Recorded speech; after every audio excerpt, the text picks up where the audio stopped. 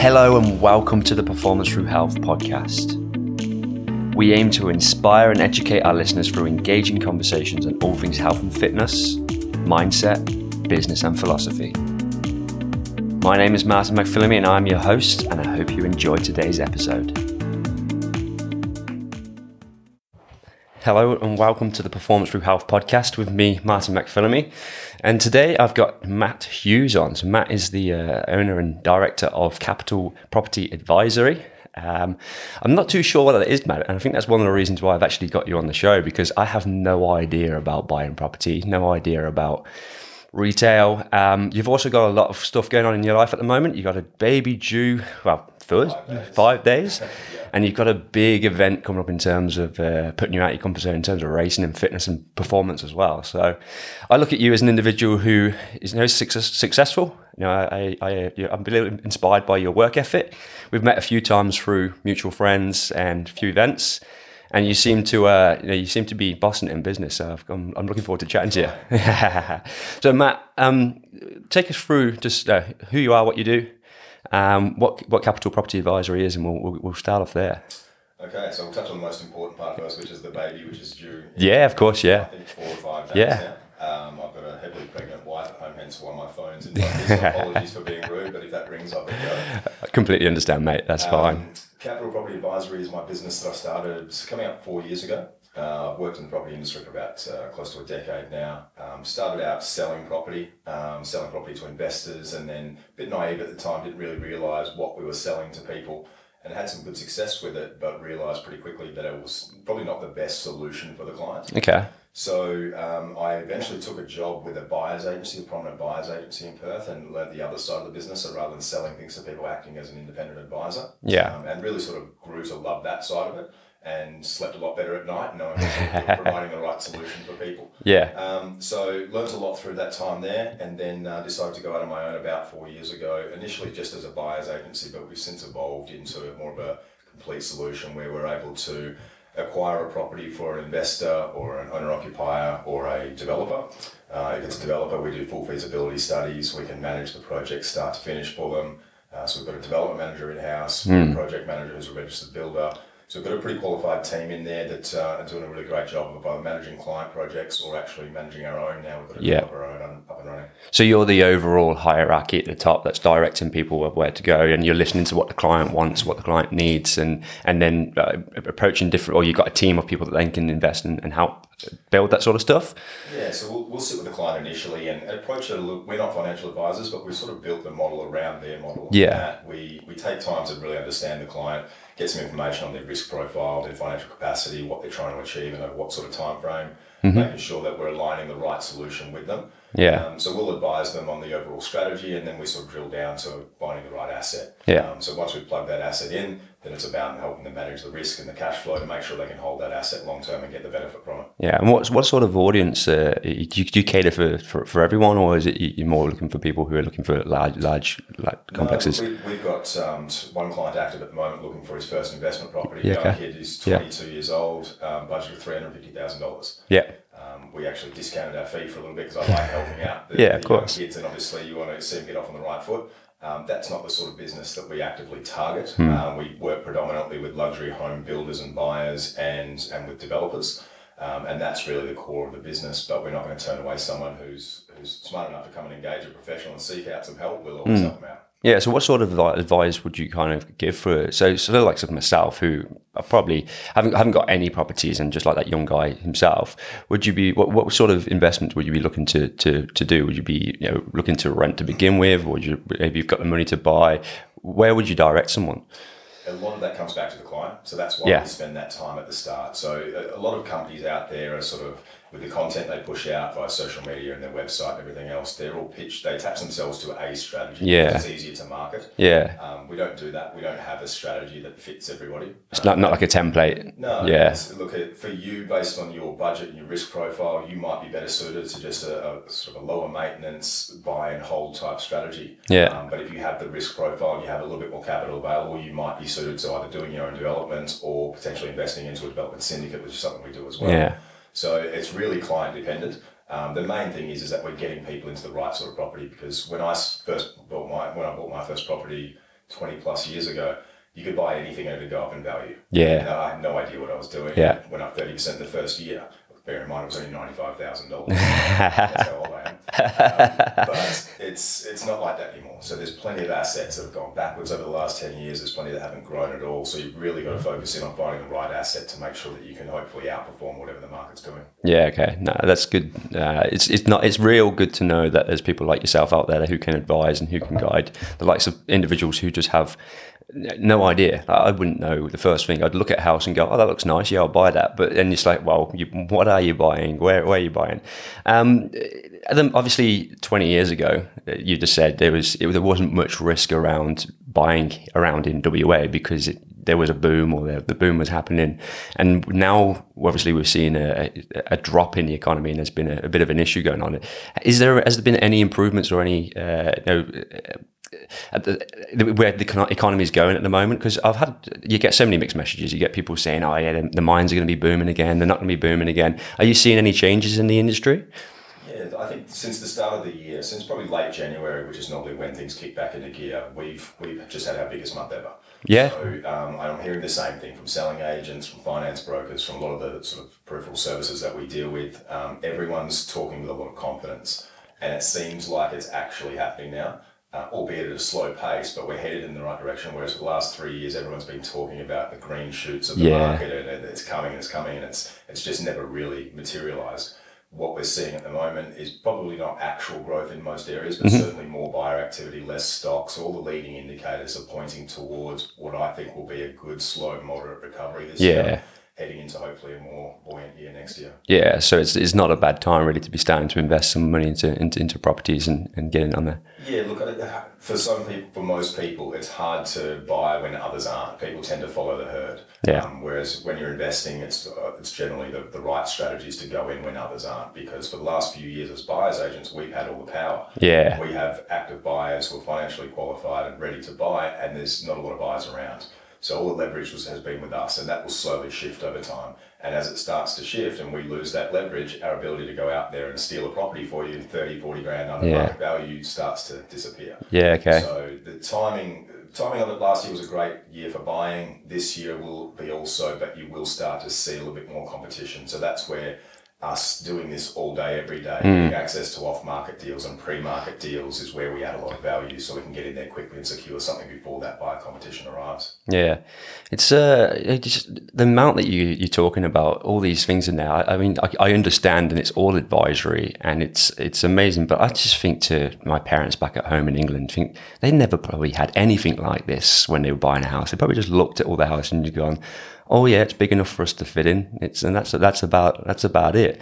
But now it's gone, especially here. It's like there's a whole industry that's out to advise people, make the deals. Like for me, it's like you see a price, and I'm the sort of individual who's probably too agreeable. So I'll probably go into these things and go, yeah, here's my offer. I'll offer you the price. Whereas, I'll probably invest some money into yourself, and you'll probably just get more money off than I'd invest in. So like I'm already making money or saving money.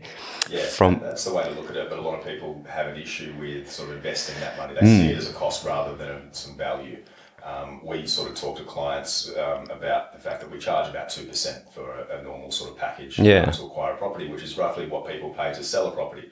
And no one has any issue with paying the 2% to sell it, but they have an issue because it's not something that's really done over here. It's not a popular service. Even though it's growing in popularity, and it's far more popular on the East Coast. Yeah, okay. And in the US, there's a buyer's agent and a selling agent on just about every transaction. Yeah. So it's quite normal over there.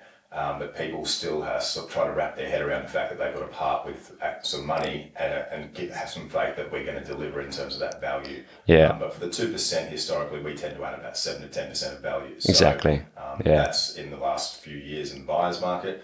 Over time, as our ability to sort of negotiate much lower prices starts to disappear when the market shifts and it becomes more of a seller's market, our value will be more in the research and making sure we're buying something in the right area, the right sort of property, or the due diligence that we do, that sort of stuff. Yeah, I think that's it's big for me. The investing into things to make more money is a big concept that I'm dealing with at the moment. With the way that I'm moving into business. Obviously, I've got a bit of cash that's saved in the bank, and everyone's just saying to me, "Look, if it's sitting in the bank, it's doing nothing. Like you literally need to invest that money to make it work for you. For me, that's investing into myself and into the business. But you can do exactly the same with homes, and that's what it's all about, right? There's a whole market out there where people can invest into stuff and just allow that money to flourish. That's right. Look, I think the main thing to understand is, look, I agree with your strategy at the moment, because I'm reinvesting into multiple businesses at the moment, and investing into myself is where I see the most return. We've also got some developments that we're doing, but for some people who have that disposable income or that extra capital and they do want to invest it, there's nothing to be gained from having it in the bank at the moment with today's cash rates. So it's a matter of taking some action, getting into the market, whether it's shares or property or whatever tickles your fancy, and figuring out ways to keep the money in the market. Something I've learned through plenty of mistakes, or chasing high returns on higher risk assets through my 20s and early 30s. It's not something I do anymore. I'm taking more of a long-term approach and figuring out ways to get money in the market, and how do I keep it there long-term to get that benefit of compounding growth over time. Yeah, compounding is a huge thing. I listen to Tony Robbins talk about it all the time, and he talks about it. If you just invest a small amount of money from the age of 18 into a compound interest thing, it's like if people did that at that time and just gradually put, you could even put $50 in there, and then when you pay. Yeah, when your pay rise increases by X amount, you just put 1% more in there. Before you know it, 20 years later, you've got millions in the bank, because it's just that compound of interest. Yeah, and that's where starting young is the biggest asset you can have. If you come and sit with me at 50 or 55, you probably miss the boat. It's not the time to be taking on risk and debt and leverage. But if you're your age, you're in your early 30s and you're starting now and just chipping away at it and just putting a small, even though you're obviously trying to get your business off the ground and investing most of it into that, you can still have a small strategy to put aside some money, and you will see that benefit over a period of decades. Yeah, I reckon I need to get onto that. Thanks, Matt. That was just a small bit of advice in there for myself. That was probably a bit of a selfish thing, just to try and get a bit of information out of you. But so baby number one. Baby number one. How do you feel about that? How's that making you feel? I thought I'd be more nervous and possibly scared, but I'm super excited. I just can't wait to get the hospital part of it done and to bring her home. I'm just really looking forward to having her in the beautiful little room that my wife and I have set up for her, and just getting on with it. It's I just can't wait to meet her. Yeah. So you found out the sex then, obviously. As you know, like yourself, I'm a bit of a science nerd. So we did all the genetic testing before we started down this path to make sure that there were no potential problems there. We did the Harmony test at 10 weeks, I think it is, to rule out a few potential negatives, but also to find out the sex, because I like to plan things. It's what I do for a living. It's not something I was prepared to leave to chance. And I'm also impatient. I just wanted to know what we were having. And my wife didn't argue with me, which was great. Yeah, okay. And obviously it's 50-50 as boy or girl, right? So how does it make, when you think of you have a little girl running around and bring a girl into the world, how does that make you feel? I used to, when I was younger, I wanted boys. Yeah, it's the same as. It's all about sports. Yeah. I want to take them to the gym and basketball and football and whatever else it may be. But now that I've got a few close friends, and because I'm having kids quite late in life, I'm 42 this year, and so a lot of my friends have already been through this, and a lot of my good male friends have had daughters, and seeing that relationship has sort of warmed me to the idea of having a daughter. And then we found out we were having one. I've really warmed to it. So where I think it's preferable. I like the idea of having a daughter first, because I think it'd probably be a little bit easier than a crazy little version of me. And also, if we were to have another girl, then I'm okay with that, because then I think sisters would be fantastic. They'll get along great, hopefully, and they can look after each other. Or if we had a boy, I'd be stoked as well, because then I get all that benefit of the sport. Not that you can't play sport with your daughter, but but it's something that I've always sort of pitched to teaching my kid how to play basketball, and teaching them all the things that I've implemented in my life in terms of health and fitness, and obviously that will apply to my daughter as well. Yeah, I'm exactly the same. Like I look at it's a means to look at what you like, especially in sport. If you are into sport, and I always was, I really enjoyed sport as a kid, but I got to my late teens where I was probably going too hard, early 20s, and I just had I got picked up too many injuries, because now the knowledge that I have about it now is like, actually, I can probably feed that back and go like, actually, you could probably improve it. And I never want to force sport on them. If I had a son or a daughter and they didn't want to do sport, at the end of the day, it's their life. You can't just force it. But through your actions and who you are, they're just going to naturally take to your personality, and they're going to get out running. They're going to get out and do it. So that's a big part of sort of my motivation this year, doing the event in Utah. I want to set that example for my kids. I think you can say things, but they're going to follow what you do more than anything. So making sure that I'm setting that example, and hopefully they think Dad's a badass at some Yeah. point. When I'm out there sort of climbing mountains and doing ultra marathons and that sort of stuff, that's the example I want them to see. Yeah, it's I listened to a lot of Jordan Peterson, and he talks about raising kids and stuff like that, and it comes from Watching a lot of that lately. yeah, it's really interesting coming from that clinical psychological standpoint, and how he labels it's like they see you as a spirit, so they see you as like an abstract of all your behaviors, and that's just they're mapping that on into the world. It's like it's some of it's scary, because like I don't want you to pick up this little behavior, I don't want you to pick up this little behavior. So in a way, do you reckon it's going to straighten you out a bit more? Do you reckon It has. Yeah. Yeah, I'm already more conscious of what I do, what I say. I'm a hypercritical person of myself anyway, and I try and sort of keep that in check. Yeah. We spoke about this morning when we were out training, but I think I've become more so now, just sort of trying to police my own behaviour a little bit more, make sure that I am preparing myself to be that example. Yeah. I think if you take it seriously, it is scary. Yeah. Because you realise the impact that you can have, positive or negative. And that's something that obviously myself and my wife do take very seriously. Yeah. And hopefully we can be decent parents and set that example and have some great kids. I mean, it's human nature that there's always going to be negatives. We're just self-conscious individuals. Like, you just said that you're a hypercritical individual. That would have come from your parents somewhere. So it's like we just need to just go. We be aware of it, but not let it be. Let you dance around children. I think with kids, one of my opinions is that if you're too protective or don't allow them to, and you nurture them too much, you've got to let them to fail and fall over and play and hurt themselves and get out there and learn to just be more resilient. And I don't think there's enough of that in the world at the moment. Building resilience is something I've done a bit of research and reading on kids, because I think it's something that's probably lacking in today's society, because they've got it so much easier than we do. Yeah. We did. And it's something that I'm quite conscious of. There's so much to learn, and you can overdo it and you can overthink things. And I think at the end of the day, like I'm a person that goes out and takes risks and does these different things. Yeah, but of course. I also, when I'm around my friends' kids, I'm a bit of a helicopter parent. Yeah. I think I'll get better with that once I have my own, and you just get used to it. Yeah. But I'm always the one sort of like, I'm trying to catch their head when they're about to fall off Yeah. the table or whatever it may be. So I'm going to have to learn how to just chill out a little bit and not be that guy. Yeah, I think with my partner Grace, she's got nieces and nephews, and they go out and play and stuff like that. And Grace is a bit like, "Oh, be careful." I'm like, "Go for it, go on, like get up the stairs, like be careful." Like obviously you'd be mindful that of danger, but also you just sitting behind them and just allowing them to crawl up the stairs. Like, okay, if you're going to take that route, I'm going to be there, but I'm also going to be mindful that if you try and fall, that you've got to just make them learn through the failure, and because otherwise they don't learn of like also pain and things like that. And you probably heard the Jordan Peterson, right? It's like their bodies when they're younger, it's just their way of learning what is what. It's like they touch everything, they put everything in their mouth, or they're trying to figure out their senses. So I'm really excited for you to go on that journey of just learning, because I've got a friend, Carl and Lauren, that just had a baby, I think 5 weeks ago. And I seen him just yesterday come around for a short period, and he said it's amazing like how much you have to just learn about their behaviors and like what crying means to them. But it's like Lauren, it's like the mom is obviously nurturing, and they're more aware of that. And I think it's incredible that you can pick up on just cry means X, Y, or Z. And for him to say, "Oh, it was easy for us to pick up," I'm like, "What? It's a noise." Yeah.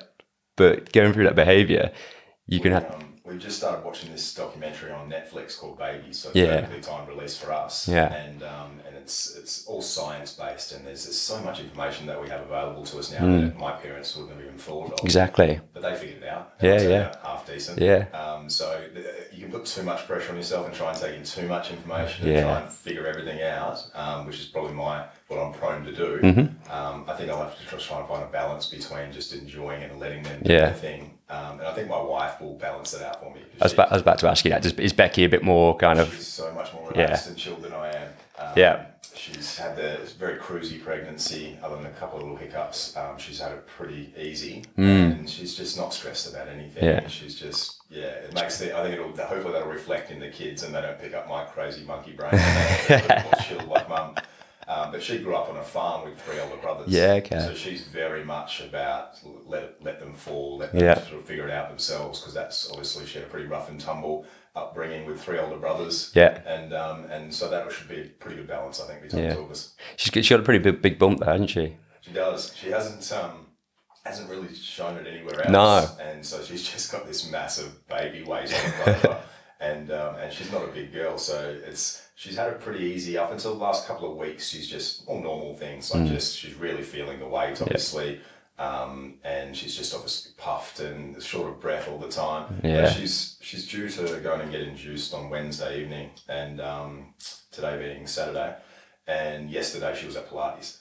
Oh, a fair play to her. She's still pushing through it. She's a little warrior. Yeah. I had, like I say, the Lauren who just had one 5 weeks ago. She's a personal trainer, and and I've got other people who train that or keep themselves fit, and they said, look, if we weren't fit, it's been so much more difficult to go through labour.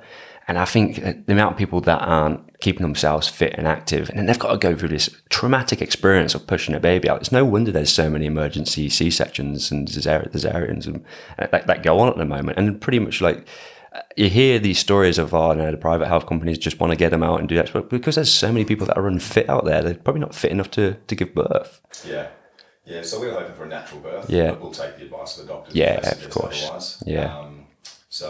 But it's nice that we're getting induced because it allows me to be the planner. Yeah. Plan around things now and figuring out important things like when's the wedding of the head. Yeah. So obviously you've just talked about a little bit of the individual you are. You call yourself hypercritical and likes to plan. Have you always been like that? Were you like that as a young kid, as a teenager? Yeah, I guess. Probably, I think the drive that I have now that translates into business probably came from sports originally. Yeah. So my parents did what I hope to do for my kids, which is just expose me to everything and figured out what I liked. And then I developed a passion for basketball. Yeah. And that became my thing. And I played only at a state level here. I went and played high school basketball in America. I went to high school over there. Yeah, okay. For a year. and got over there and realised, like, I thought I was a pretty competitive guy and thought I was a decent basketballer. And I got over there to just a Division 2 high school in California. Yeah. And it was just a different level. Really? I realised, there's levels to this. Like I thought, that's just Division 2. I can't imagine what Division 1 would have been like. Just the level of not just the players, but the supporters. It's just everything was about these basketball games and winning. And I spoke to you this morning about I had an injury as soon as I got there, and you just play through it because everyone just look down their nose at you if you skip practice. Yeah. So that sort of mentality that no longer really exists in sport because we're a bit smarter with the way that we recover and look after our bodies. But that sort of drive, I think, came from wanting to be the best at basketball. Yep. And then that sort of translated into investing and business, and now back into sports again with these annual events that we're running. Yeah, nice segue.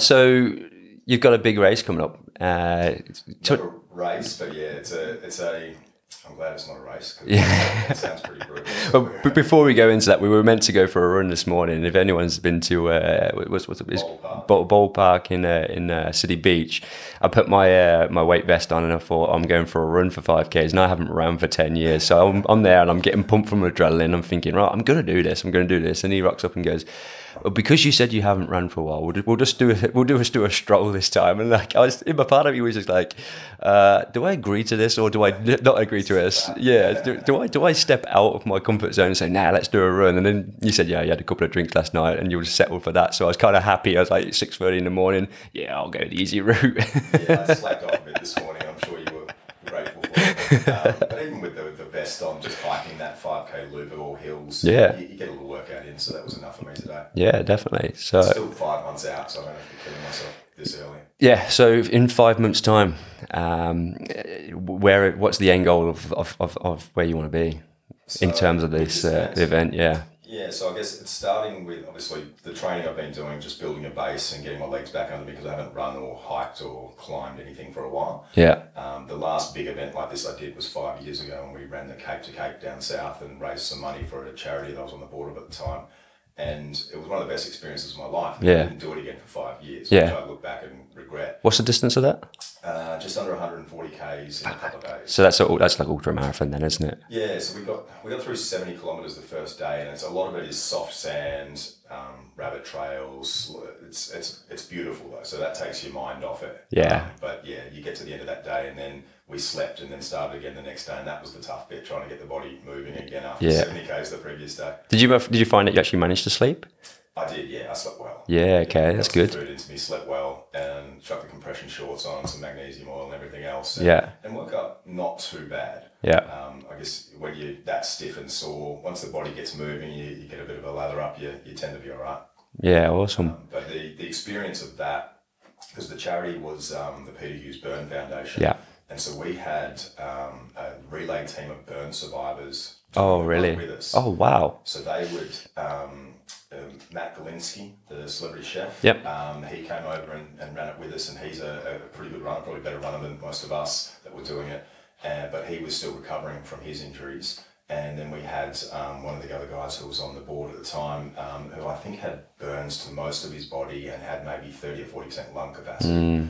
So if you're thinking about complaining about your leg soreness at that stage when that person's running next to you, you probably should just shut up. Yeah, when I first started doing my training as a healthcare scientist, we did I did like a rotation between cardiac, respiratory, sleep, and vascular, and we had to go and do some scans on a person who had been burned, and just to check all all the veins and their arteries and stuff in their legs, and it was probably one of the most overwhelming experiences to go into a burns area where you've got to pretty much suit up like you completely, because they're so prone to infection, and they've got 60-70% burns on them, and it's like you look at these individuals and it does just make you go, I'm so grateful for not having that. But then you do get the likes of people overcoming these major events and traumatic events that have happened and gone. It makes them, if they can either go one way or another, can't they? They can either get in that victim mindset. In my time with the charity, and it's gut-wrenching stuff. Yeah. I mean, on top of the lung capacity, they're not sweating either. Yeah. So there's so much working against them. And these guys stepping in to do relay legs of between sort of 3 to 5 kilometres up to sort of 20, Matt Galinsky was doing. Yeah. So it's pretty inspiring stuff. 100%. Yeah. Yeah. But, sorry. Yeah, I haven't actually outlined what the actual event is. So distance, where it is, what it is. So this is going to be the first of an annual event now. So Okay. I'm not going to let another 5 years go without doing something like this. And so we're going to raise some money again for food banks. So we'll be kicking off with that soon. And we're trying to raise. The goal's going to be, I think the goal's going to be $37,000 we want to raise, because that's going to cover the cost of some equipment they need for their kitchen. Double the output of meals that they provide to people from 50,000 to 100,000 a year. Yeah. So it's a tangible difference that we're still making, which is going to be nice and motivating. Yeah, of course. Treadmill for 4 or 5 hours. But the actual event itself is in Utah. So myself and my wife and our 5-month-old daughter will jump on a plane and head over to LA and then to Utah and settle in for a couple of days and try to acclimatise. And then we will go. It's an organised event. Yeah. It's 250 up to 250 competitors, and it's not a race. We're not competing against each other. It's really just a race to finish. You want to try and get through the 13 laps of the mountain. So we climb the mountain, gondola down, and repeat. Mm-hmm. And you've got 36 hours to finish it. Yeah. Okay. So we I believe each lap takes on average about an hour and a half. Yeah. It's on average a 19% gradient, and it's probably up and down. Yeah, it's pretty steep. It's pretty rough terrain, so you're sort of hiking with poles most of the time, but then you might be climbing over some rocky sort of terrain, and it looks like it'll be pretty challenging. Yeah. So myself and one of my best mates who lives in Houston is coming up to do it with me, which will be amazing. So I'm just really looking forward to getting over there, and hopefully I've done enough training to actually enjoy it, and I'm not putting myself through too much pain. You will have. Like, we had a big conversation all about the training this morning, and I think you're aware of what you need to do. You're aware that at this point now it's about getting that base level and making sure that you've got the overall fitness to just get up the mountain that many times, and then obviously you'll ramp up the intensity as you get up there. And you even mentioned to me taper, and not many people think of that straight away. At my age, probably 50% of my goal is just not to get hurt. So I don't want to get injured during training, just because I don't want to miss time and I don't want to go into the event with an injury. So I'll be pushing myself in training, but also being mindful that I need to be doing it wisely. Yeah. So what sort of training are you doing at the moment then for it? I started out just with some light jogging, just sort of 3-4 Ks just to start to get my legs back under me, because I hadn't done any running really since the ultra. Yeah. That really took it out of me. Yeah. The training for that peaked with me doing 8.5 laps of that loop we did this morning. So I did a marathon of hills in training, and that's not only physically hard, obviously, but just being out there for 7 hours, I think it was, in 35-degree heat on your own. There's only so many podcasts and songs you listen to before you start to lose your mind. So back to your question, what was it? So the question was, what sort of training you're actually doing at the moment? So a lot of ballpark. So Yeah. a lot of that loop's great for just getting some hills in without having to travel too far from home. We spoke about the fact that there's obviously some hills in or just outside Perth, but Yeah. tacking on 30 or 40 minutes of travel onto my 2 or 3 hour training with a baby on the way Yeah. doesn't really work. So the most convenient option I've got is I've got a gym set up at home, and we've got a commercial treadmill that goes up to the 15% gradient. Yeah. And so I've been hiking on that at a decent pace, but with a harness on with some resistance bands tied to an anchor. Yeah. So I tend to start with more resistance and then drop it throughout. Yeah. And just trying to get as many hours on that as I can. So Yeah. at the moment I'm struggling with it mentally a little bit, just the monotony of just churning on a treadmill. But it's just something I'm going to have to get used to, I think. Do you listen to much Goggins, David Goggins? I've got a Goggins poster I've just ordered. Yeah. Who's going to carry the boats? Yeah. Look, I love that I love that cheesy motivational stuff. Yeah. Rocky IV is one of my Yes. favorites of all time. Rocky IV is incredible. And I've got not podcasts. I've got playlists that I listen to that sort of motivating music, but with like voiceovers. Yeah, okay. And I sent it to a friend of mine that's doing the event with me, and he just thought it was the cheesiest of all time. But I listen to it and I get goosebumps. I love it. So yeah, I think the training will start to ramp up. Probably, I think they're going to distribute a 20-week program for us. So I'm sort of just toiling with a few different things, still enjoying my strength training that I do, and just really trying to just raise my general fitness in order to kick off with their training program at the 20-week mark. And they don't really want us, they're encouraging us not to peak too soon and do too much, which is fine by me. But I'm looking forward to ramping it up and sort of really getting some strength in my legs and hopefully getting to the point where, as I said, I can really just not breeze through it, it's going to hurt, but and really enjoy it and do it with a smile on my face. Yeah. So that's, I think that's really inspiring. Like, there's obviously, even the likes of myself, like I say, I've got a lot on in my life at the moment, but you're head of a big business. You've got a baby due in 5 days. You're planning for this. And you told me that you weren't creative earlier. And it was interesting that you've just made all that, you've managed to get the training in. You've managed to create the outline of what you need to do, despite having all this pressure on you. And I think that what people don't look at it when they think of creativity, they think, oh, I can't draw, I can't paint. But you've got that. That's what I was referencing. Yeah, you've got that tension point where you've got a goal where you need to get to, and you're making as much as you can, or doing as much as you can to make sure that you get to that goal. In my eyes, that's what creativity is. I've not looked at it like that, so I guess there's a little bit of creativity in me. Yeah. So I was more talking about the fact that I can't draw to save my life, no artistic value whatsoever. But yeah, I guess there is some creativity in sort of creating the businesses that I have and the different divisions and the way that we do things and the approach that we have, that I guess that you could probably call that some level of creativity. Yeah. Certainly don't put a paintbrush in my hand.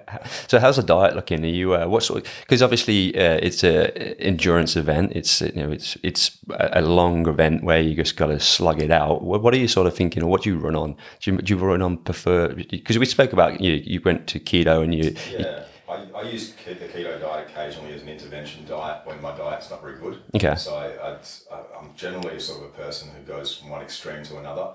So coming out of Christmas and the New Year, obviously you've had some time with family, you're eating a lot of rubbish food, and I didn't really break that cycle through January. So I thought, okay, let's do something extreme here and just drop the booze completely and go full strict keto. So I had a budget of about 30 grams of carbs a day, which I would stick to, which is pretty much just what you get through vegetables. Yeah. And obviously with that diet, just getting enough fat into you is the difficult part. So just figuring out ways to try and hack the system to get all that fat in my body early so you're not chasing fat in your diet later at night. And that had an amazing impact, like it has done in the past. My body reacts really well to it. I get into ketosis quite quickly. Okay.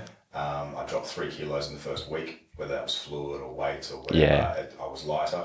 So the run that I went on, the loop that we did this morning, which was 5Ks, we did a 7K loop with a couple of friends of mine 2 weeks prior to me doing this diet, and I dragged my ass around there. It was really difficult.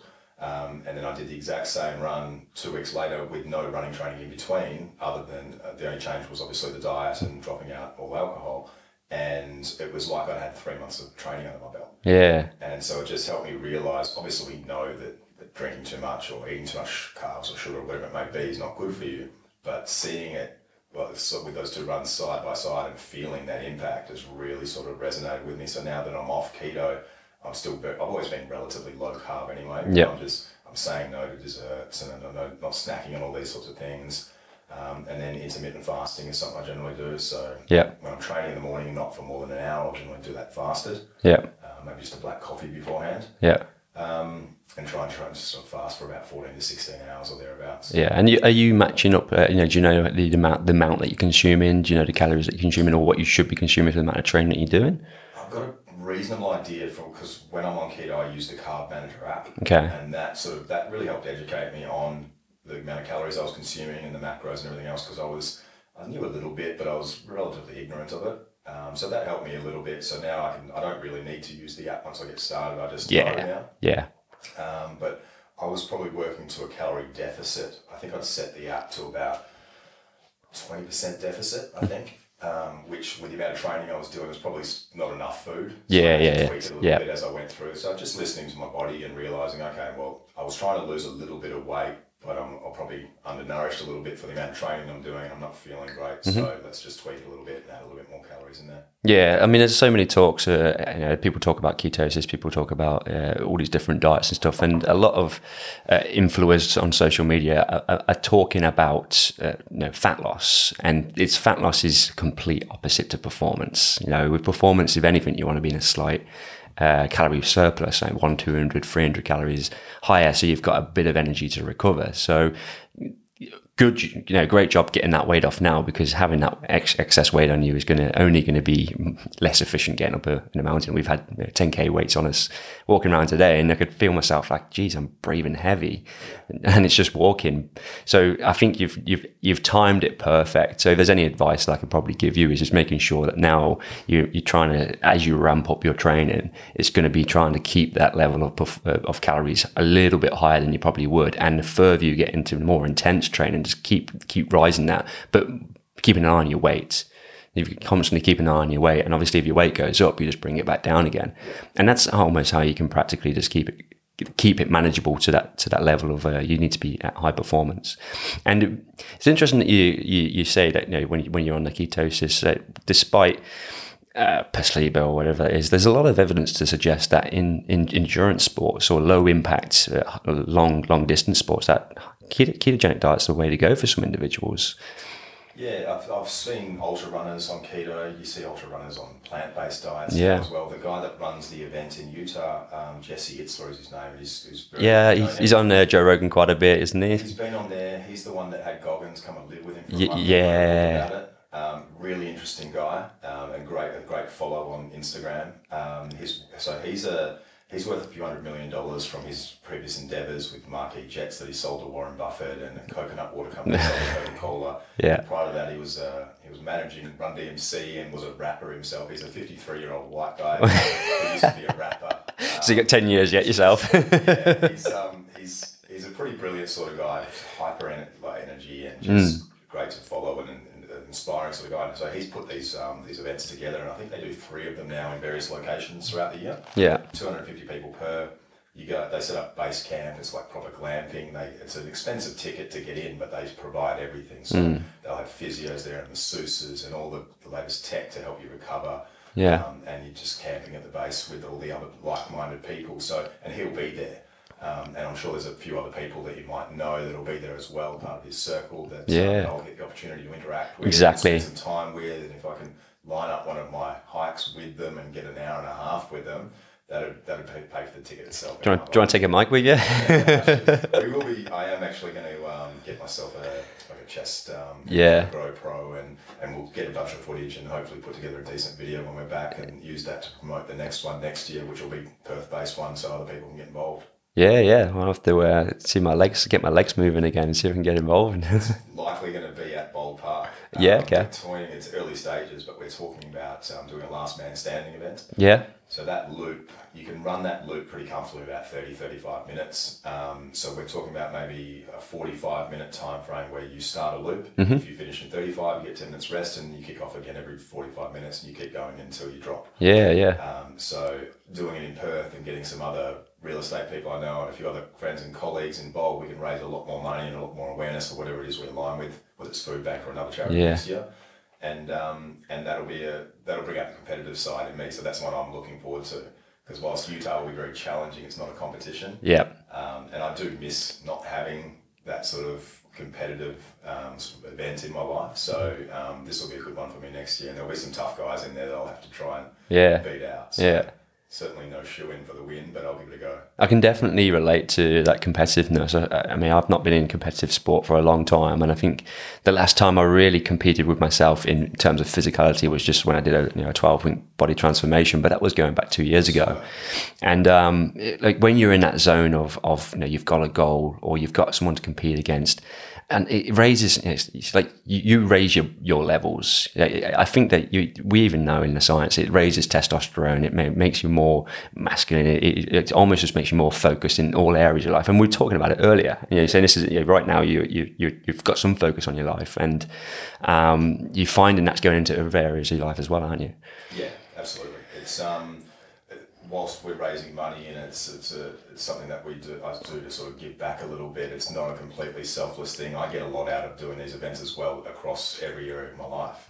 I think it just makes me a better person when I'm given the opportunity to be lazy. If I don't have a lot to do, I'll be lazy. Yeah. But if I take on twice as much as I can handle, it'll bring out the best of me and I'll step up. And that's what I'm sort of doing at the moment, and it's working well. Yeah. And how sustainable it is long term. Yeah. Once the event's finished and I can maybe have a few months of just sort of a bit more relaxed and sort of a little bit less training and a little bit more family time. Yeah. But for right now, it does translate into just being up early, get my training done. I'm in the right mindset. I'm motivated. I'm just trying to sort of be a better version of myself all the time, which sounds cheesy, but that's sort of the way I'm feeling at the moment with everything that's happening.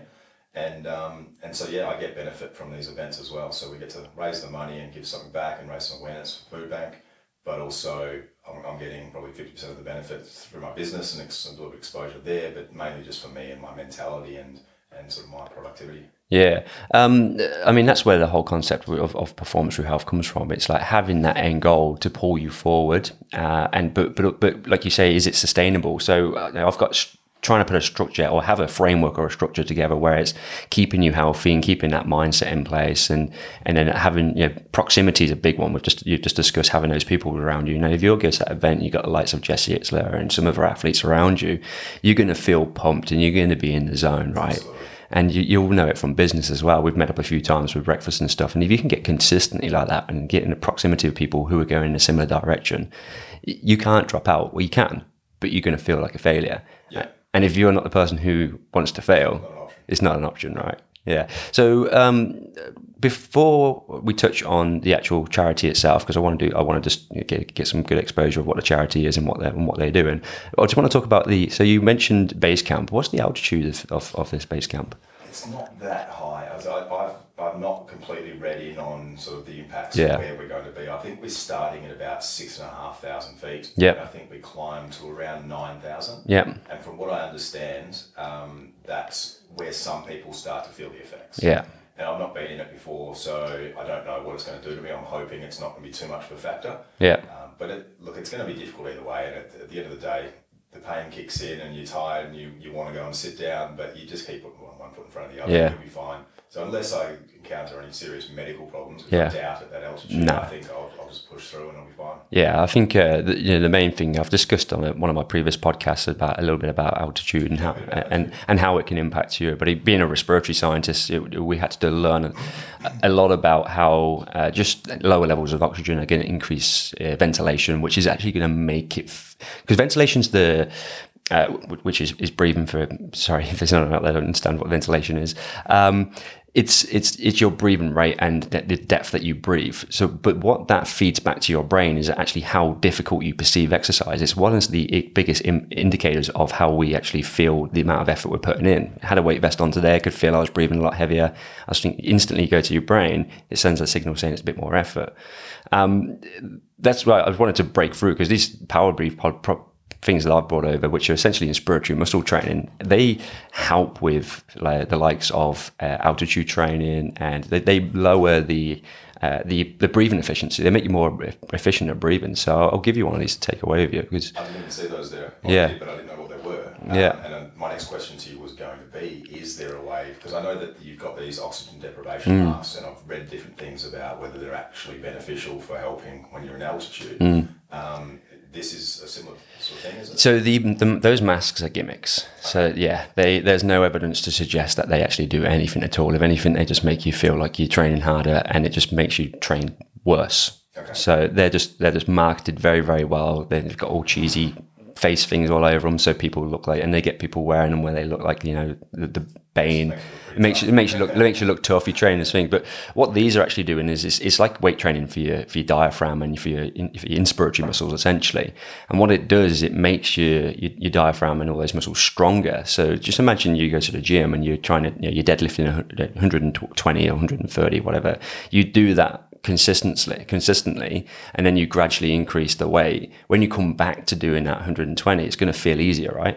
So what happens is it actually makes the breathing easier. So number one, you perceive exercise to be not as difficult. The rate of perceived exertion is lower, using technical terms, but the amount of blood that we actually use to breathe when we're at altitude or we've got high levels of ventilation, we actually take around about 17 to 20% of our cardiac output to the diaphragm and the breathing muscles, and that redistributes the blood away from your legs or the working muscles back into to breathe, because it's more important to breathe than it is to run in the grand scheme of death.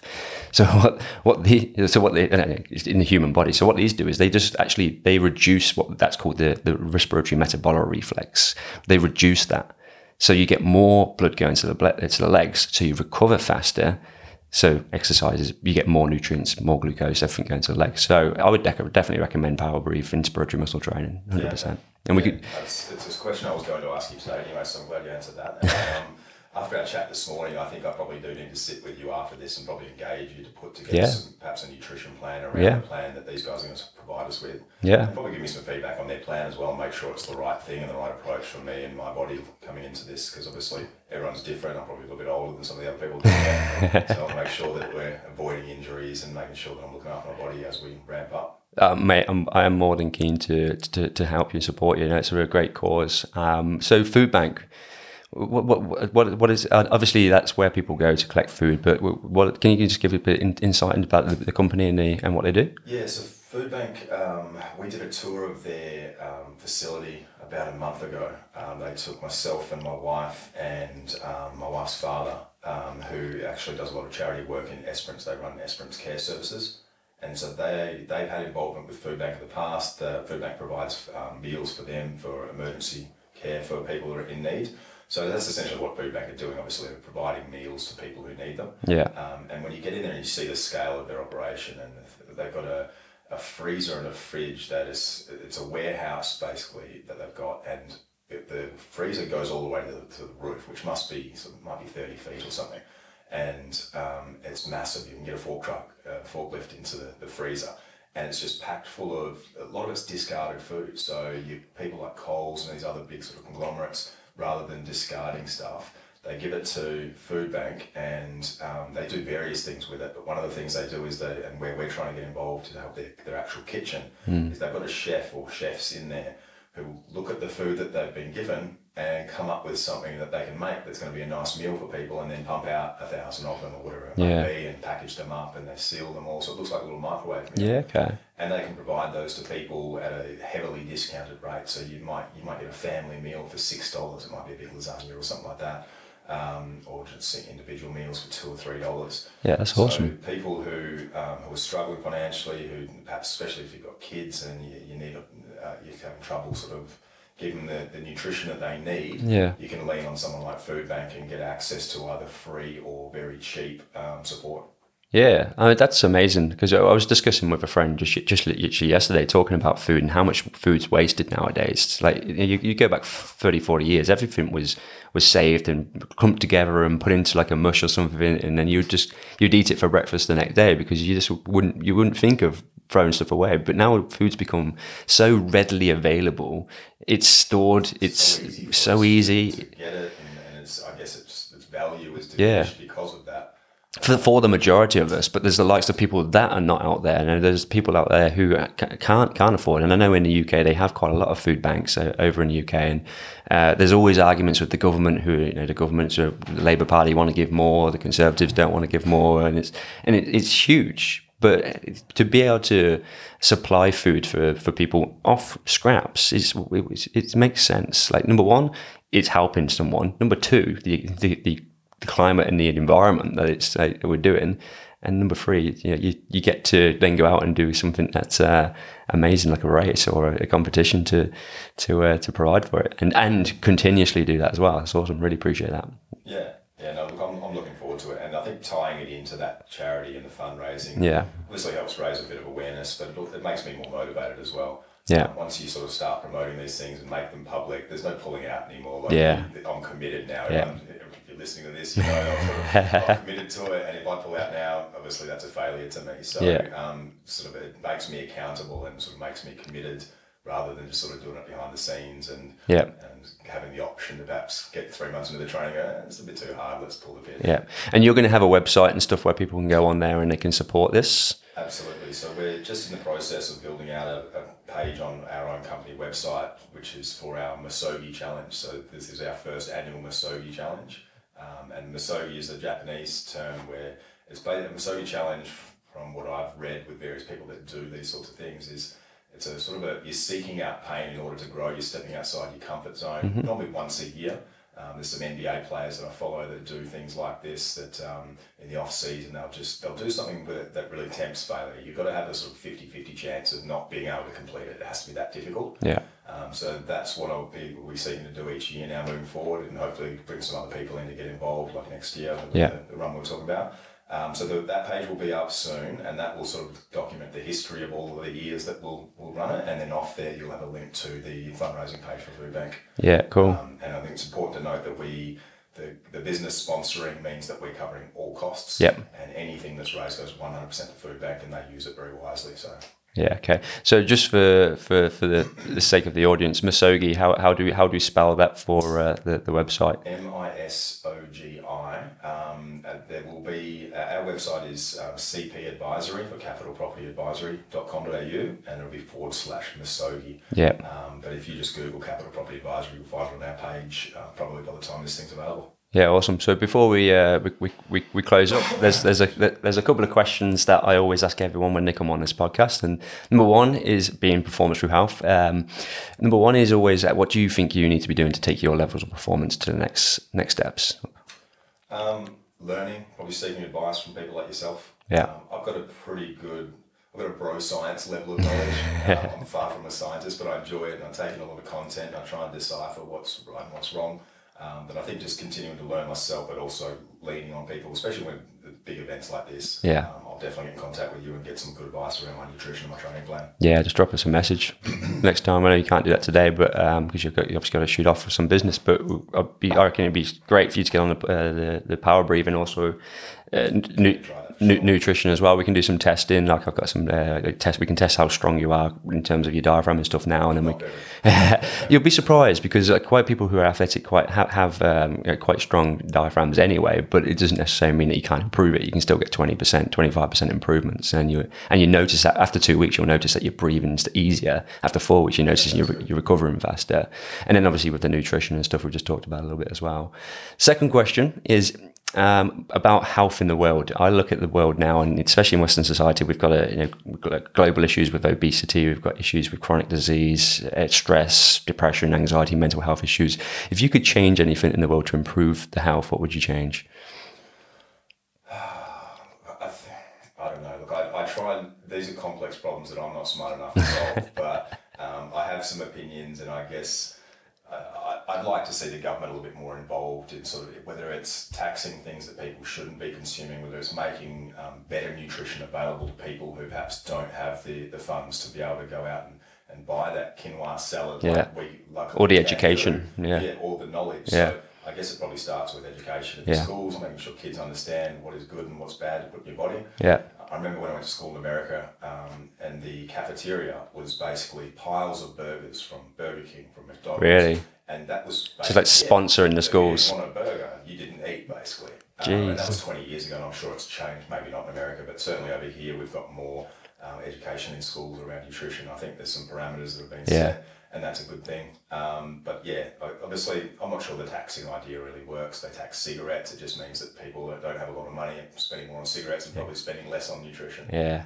So I don't have the answers, mate, but I'm sure there's something that we could do that's a little bit better than what we're doing currently. You've just, that's great. Like, considering you're just about to have a baby, like, you know what you need to do to make sure that your little daughter doesn't come into a world without the knowledge of eating properly and being healthy in that way. So good on you. So obviously you've mentioned about how people can donate to charity, but if people wanted to contact you for business or in general for advice, how do they get in contact? Again, Google Capital Property Advisory. Jump on the website and there's contact forms through there that'll get through to me. My details are on there as well if you want to contact me directly. My email's Matthew with 2 T's at cpadvisory.com.au. So anyone who wants to talk about the event, wants to look at sponsorship or donation, get in touch with me and we'd be happy to talk to you. Awesome. It's been awesome to chat and get through a lot there within a space of an hour. And thanks for the invite for the walk around this morning. We talked. It allowed me to talk through my business ideas and reconnect with my vision again. And I kind of wasn't asking you too much because I wanted to talk more about you on this podcast. But you pulled a lot of information out of me. So thanks for coming on. Absolutely, mate. Thanks for having me. Cool. And thanks for all you guys that listen to this as well. I really appreciate your support. And if you can go over to the Apple Podcasts or whatever podcast you use and just give me a review or feedback. I don't have much feedback on here at all. And I always wanted to improve. So if you really enjoy it, go and give me a 5-star review because it really helps. Thanks.